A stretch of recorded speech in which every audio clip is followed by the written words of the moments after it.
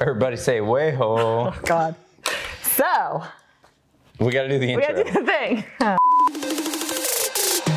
Welcome to the Fearless Year podcast, where we're dedicated to helping ourselves and you along with us break our codependent relationship with fear. I am Dr. Rebecca Heiss. And I'm Nathan Robinson. Together, we talk to experts about traits and skills in areas we hope to grow in as leaders of businesses, families, and communities. Skills and traits like creativity, the ability to confront, empathy, and time management. Your Fearless Year is all about fearing less and doing more. Let's dive in. Let's do it. Hey, folks, welcome back to the Fearless Year. I'm Nathan. And I'm Rebecca. And today we have our second monthly wrap-up. So we've made it through the first 2 months of our first Fearless Year. Yeah, and we're focusing on moral compass this month. Mm-hmm. Lots of really great advice, tips from setting expectations, ethics, and trust from our experts on the, you're just smiling at me in this really creepy way. That means shut up, Beck. No, I was just trying. Dive into the content. Actually, I was trying not to break so that we could just keep going. I had a thought in my head. I don't even remember what it was, but I was like, shut up, Nathan. Just you know what? This is great. keep rolling. Let's keep going. Yeah. Because that is perfect for setting expectations. Cool. Right? Ethics was the first trait, actually. Okay, well, let's roll with that then. Mm-hmm. All Let's right. set the expectation that we are going to review the 3 traits in order. All right, now that you've voiced that, I appreciate knowing it, and I will roll with that. So, ethics. Ethics. Chuck Gallagher, pretty dynamic speaker. What Incredible. a story, right? Yeah, for sure. I mean, yeah, that orange jumpsuit story. Man. I've seen him speak. He walks out in his orange jumpsuit, Oh, and really? it's immediately like, oh. Speaking of setting expectations, I'm going, I don't know that I want to listen to this guy talk about ethics, but who better? Or who's this clown? Like, why is he parading out here in this orange jumpsuit? Like, what's really going on? But no, it's actually, he's a felon. Yeah. That's yeah, convicted, spent time in jail. Yeah. And who better to speak to us on ethics and the slippery slope, right? Because you meet Chuck, he's a dynamic dude and has a very successful business and has built his career back up. But man, as he described it, I was like, I can completely understand where you were. Right. You know, you're in this desperate situation. There's a need. There is a opportunity. And then it's just, okay, well, just this one time or just this, I'm going to pay it back. All positive intentions and then... And if you haven't gone back and listened to the episode on ethics yet, what we're referring to is a series of embezzlements where Chuck, he started with a little, what was it, $2,000? Yeah, was the something first, like that to cover his mortgage. Exactly right. Yeah. Exactly right. It was, he had access to clients' funds, and so he pulled $2,000 out, a little paid his rearrangement. mortgage, paid it back once he was on his feet, and he was able to justify that, and one thing leads to another, leads to another. And he called us out a little bit, and everyone, in the sense that, hey, do you drive a car? Right. Do you drive on the highway? You break the law, right? And therefore, what does that mean? Right. And unless you have a shared expectation, right, of what it looks like to belong ethically in a community or a group or an organization, it's really difficult to know where that line is. So we didn't talk about this in the conversation, but I was in driver's ed as a sophomore in high school. And one of the things, a highway patrolman came in and like showed us a slideshow of all these horrifically named bodies. I remember that. Awful. It was horrible. But he said something else, so that stuck with me. But the other thing he said was that when you're driving along, if you're on the highway, he said, just remember this. 5, you're fine. 9, you're mine. 5 over the speed limit. You're going with the flow of traffic. No big deal. You're fine. I think you're encouraging this like need opportunity. I need to get there faster. Well, I guess what I'm getting at is, do the actual law enforcement officers, what do they think of you That's going fascinating. 5 over? What's the culture? And it all comes back to this idea that ethics are not black and white. Ethics are context dependent, and they are a sliding scale of gray. Yeah, I mean, we could get into some very philosophical debate here, and I think it's important that we do, right? Like as a community, as a family, as groups of friends, sitting around and going, okay, if I needed bread for my family, what would you do? Yeah. There's this concept actually I learned from a speaker who was speaking at the American Museum of Natural History many years ago, and he talked about full belly conservation. Now, it's really easy for Americans to go around and say, oh, we need to save this wetland, and you can't cut down that tree. And he says, I'm from sub-Saharan Africa, and if you tell me that this needs to be done and it destroys some of the land, but it puts food in my child's belly, I'm going to do it. Yeah. And I think just thinking outside of those contexts, it's important to put yourself into the situation and go, what would my moral compass point toward? Yeah. So go back and listen to that episode if you haven't. We talk a lot more about all these topics. But Rebecca, what are some of the takeaways that you pulled out from that conversation? What was something that you carry with you as a result of that? I think the justification piece is the biggest one for me, because I catch myself in it all the time. Yeah. Nathan, you have the great saying about the frontal lobe being the frontal excuse maker. Prefrontal excuse maker, yeah. And it is so true. I catch myself in daily little things that, I can excuse myself for that because I didn't work out this morning. Oh, here's my justification why. And I have all these good reasons. And just how much we justify our way through our lives and how easily we could justify some bigger things. Yeah. One of the things that I held from the conversation was empathy, right? Which is another of our topic. Have we gotten to empathy yet? Yeah, we've done empathy. Yeah. I knew we did gratitude. Gratitude, empathy. Empathy, gratitude. Okay. Kindness. Yep. So empathy was one of the things that I held to, right? Empathy for yourself, but also for your past self. So one of the things I asked Chuck was, like, what happens if I've become sort of a more evolved creature and I believe differently than I believed before, and I look back on some of my actions or my thoughts or it's cringy. What do I do with that tension? And it's to have empathy and say that person, that version of self was hopefully doing the best he could with what he had in front of him. And now you know better. So you do better. I think is that a Maya Angelou quote? It is, do the very best you can until you know better and then do better, right? When you know better, you do better. Yeah, for sure. And I think that's the empathy to say, oh, okay, I don't have to cancel my previous self. Right. I can cancel the specific actions, but now that I know better, I'm doing better. And now I think Chuck said, once the genie's out of the bottle, you can't put it back in. Yep. Right? Once you know better, you can't stuff that down. That's what you have a responsibility to. Yeah. I mean, it's the same thing with some of the bias training that I do. You can justify, I'm not biased, and then you pull a genie out of the bottle by showing, taking the implicit associations test, for example, and going, oh, I did that. Yeah. And then it's too real to put away. Like when you're mean to Siri and it reveals your sexism and your self-loathing. Yes, can we have this quick conversation? Against females. Can we have this quick conversation? Yeah, sure. Because I think it's an important one. So I revealed the other day, this is a little bit embarrassing. I'm not always nice to Siri because she's not really nice to me. I ask her to do things all the time. Okay, indentured servant, I get it. Yeah. But I'm asking you, hey Siri. Nope. See how she didn't come on there? So, but I get in this debate all the time because my partner asks her to do things and boom, she just responds. So anyway, I was being kind of mean to Siri and my little robot. No, what you said was, I yell at and abuse Siri all the time. Okay, so again, here I am justifying. Nathan's going to tell me the truth. The genie's out of the bottle. I will acknowledge that's probably exactly what I do. And his comment was. So I said, I hear you, I get it, but for me, I don't speak negatively towards Alexa or Siri or whatnot because I'm very sensitive to the idea of, what have all the men in tech industry, what gender have they created our personal assistants to be? Your helper. I hate that. Exactly. I do. And then when we are frustrated, how easily do we justify verbal violence or antagonism or abuse towards these quote unquote inanimate assistants who have female names. Exactly. They have female names and they have female affect. And therefore, our brain doesn't know that we're talking to a machine. Our brain knows that we are speaking frustration baldly to a female entity. So called out. I'm now like, Siri, I'm so sorry. Thank you for listening to me. I'm going to raise you up. Let's go, woman. Here we go. So where are we? We're going next to trust. Trust.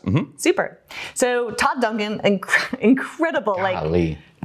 I want him to be like my mentor and like uncle / best friend. Yeah.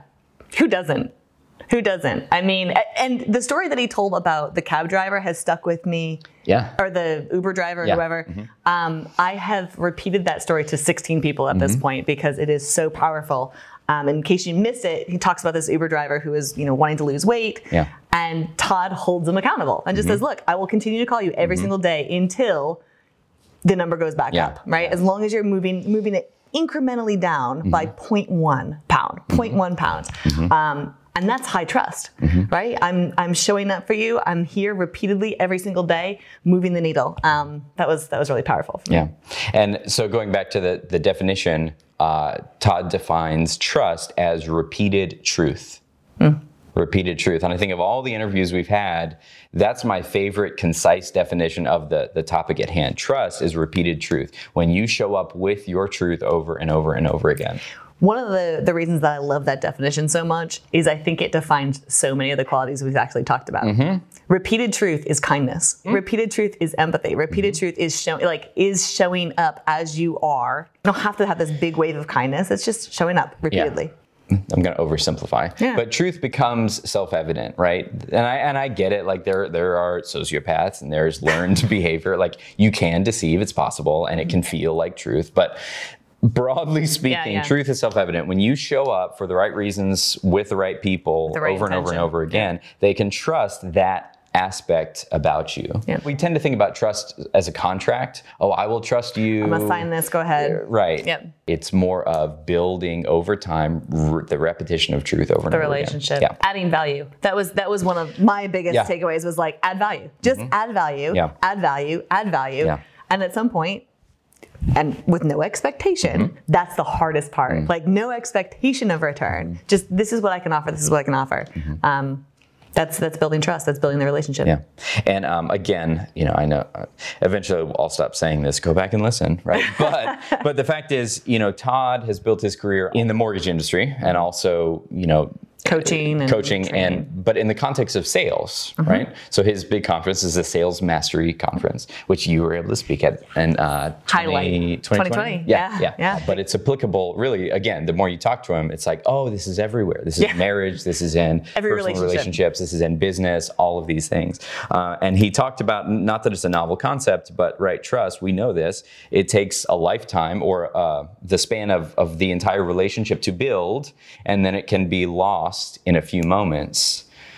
But at the same time, look back at Chuck and look at his felony, and then he showed up and repeated his truth and his integrity over and over, and he's built his career back up. It's a great example. Yeah, there's hope, right? Like, yes, you can destroy your reputation like that. You can destroy years of relationship building and keep showing up. So if you're in a place of mistrust, or you're either the victim or the perpetrator of mistrust, know that today you can show up with truth and then repeat that truth and repeat it again and again. I love the idea of, where would I be 5 years ago or 5 years from now if I'd started today? If I just started that little bit, that extra walk, that extra 10 minutes. For me, that's a little bit of a head trap because I think about, if I had only started 5 years ago, where would I be now? And then I'm like, I should have started 5 years ago. I know the punchline is, okay, then start today. What's the best time to plant a tree? 5 years ago. Or today. Yep. I 100% hear you on that because I will get caught in that head trash all day long. Yeah. I mean, I'm doing it now. Like, why didn't we start this podcast 5 years ago? Right.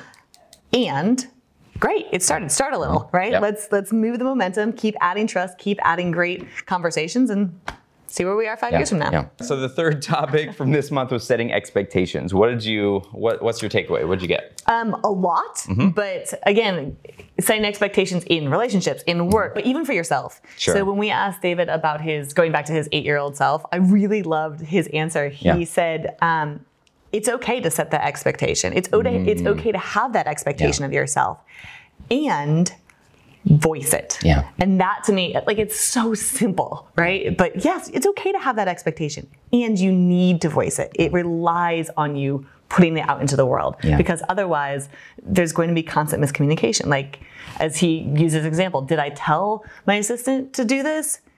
Or did I just assume that she was going to do that or he was going to do that?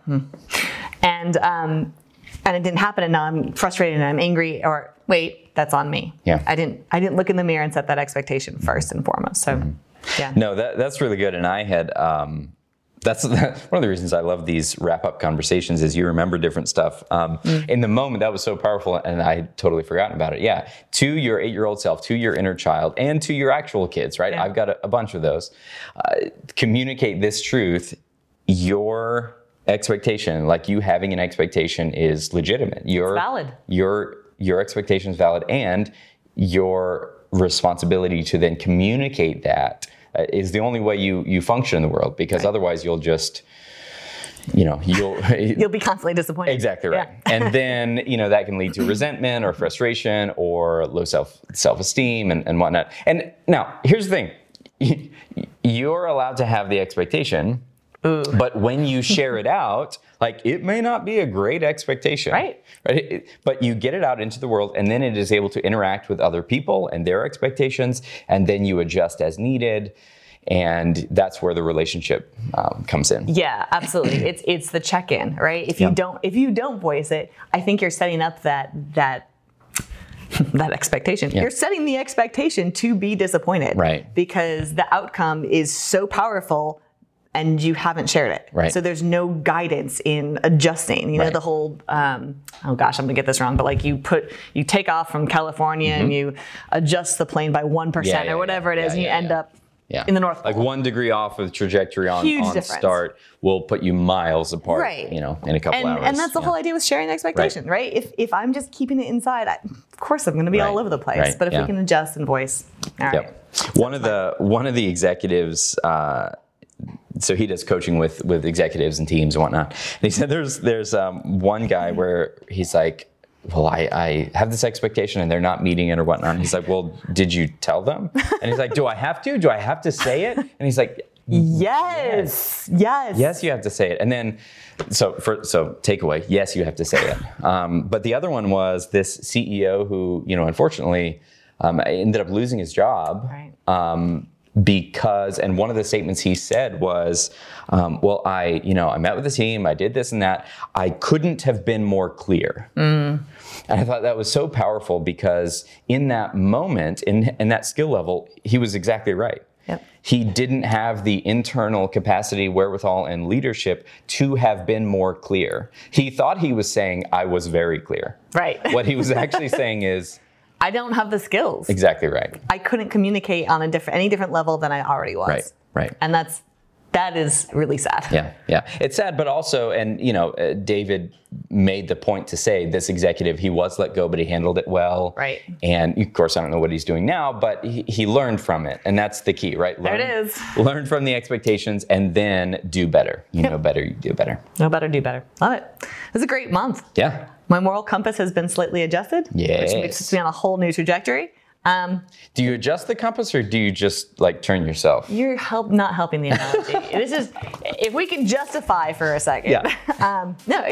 That's true. Actually, no, it's a good point, because you're not adjusting the compass, you're adjusting yourself. Yeah. Much more powerful. Yeah. I like it.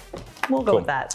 Hey folks, thank you so much for tuning in this month. We've got an incredible month coming up as usual next month, and can't wait to see you there. See you then. You already know the Fearless Year is a podcast, but it's also a community of people looking to live more fearless lives just like you. The Fearless Year Pod Course is an on-demand resource built around our biggest learnings from the topics covered on the podcast. Each chapter includes additional tools, commentary, downloads, and prompts to further your own fearless journey.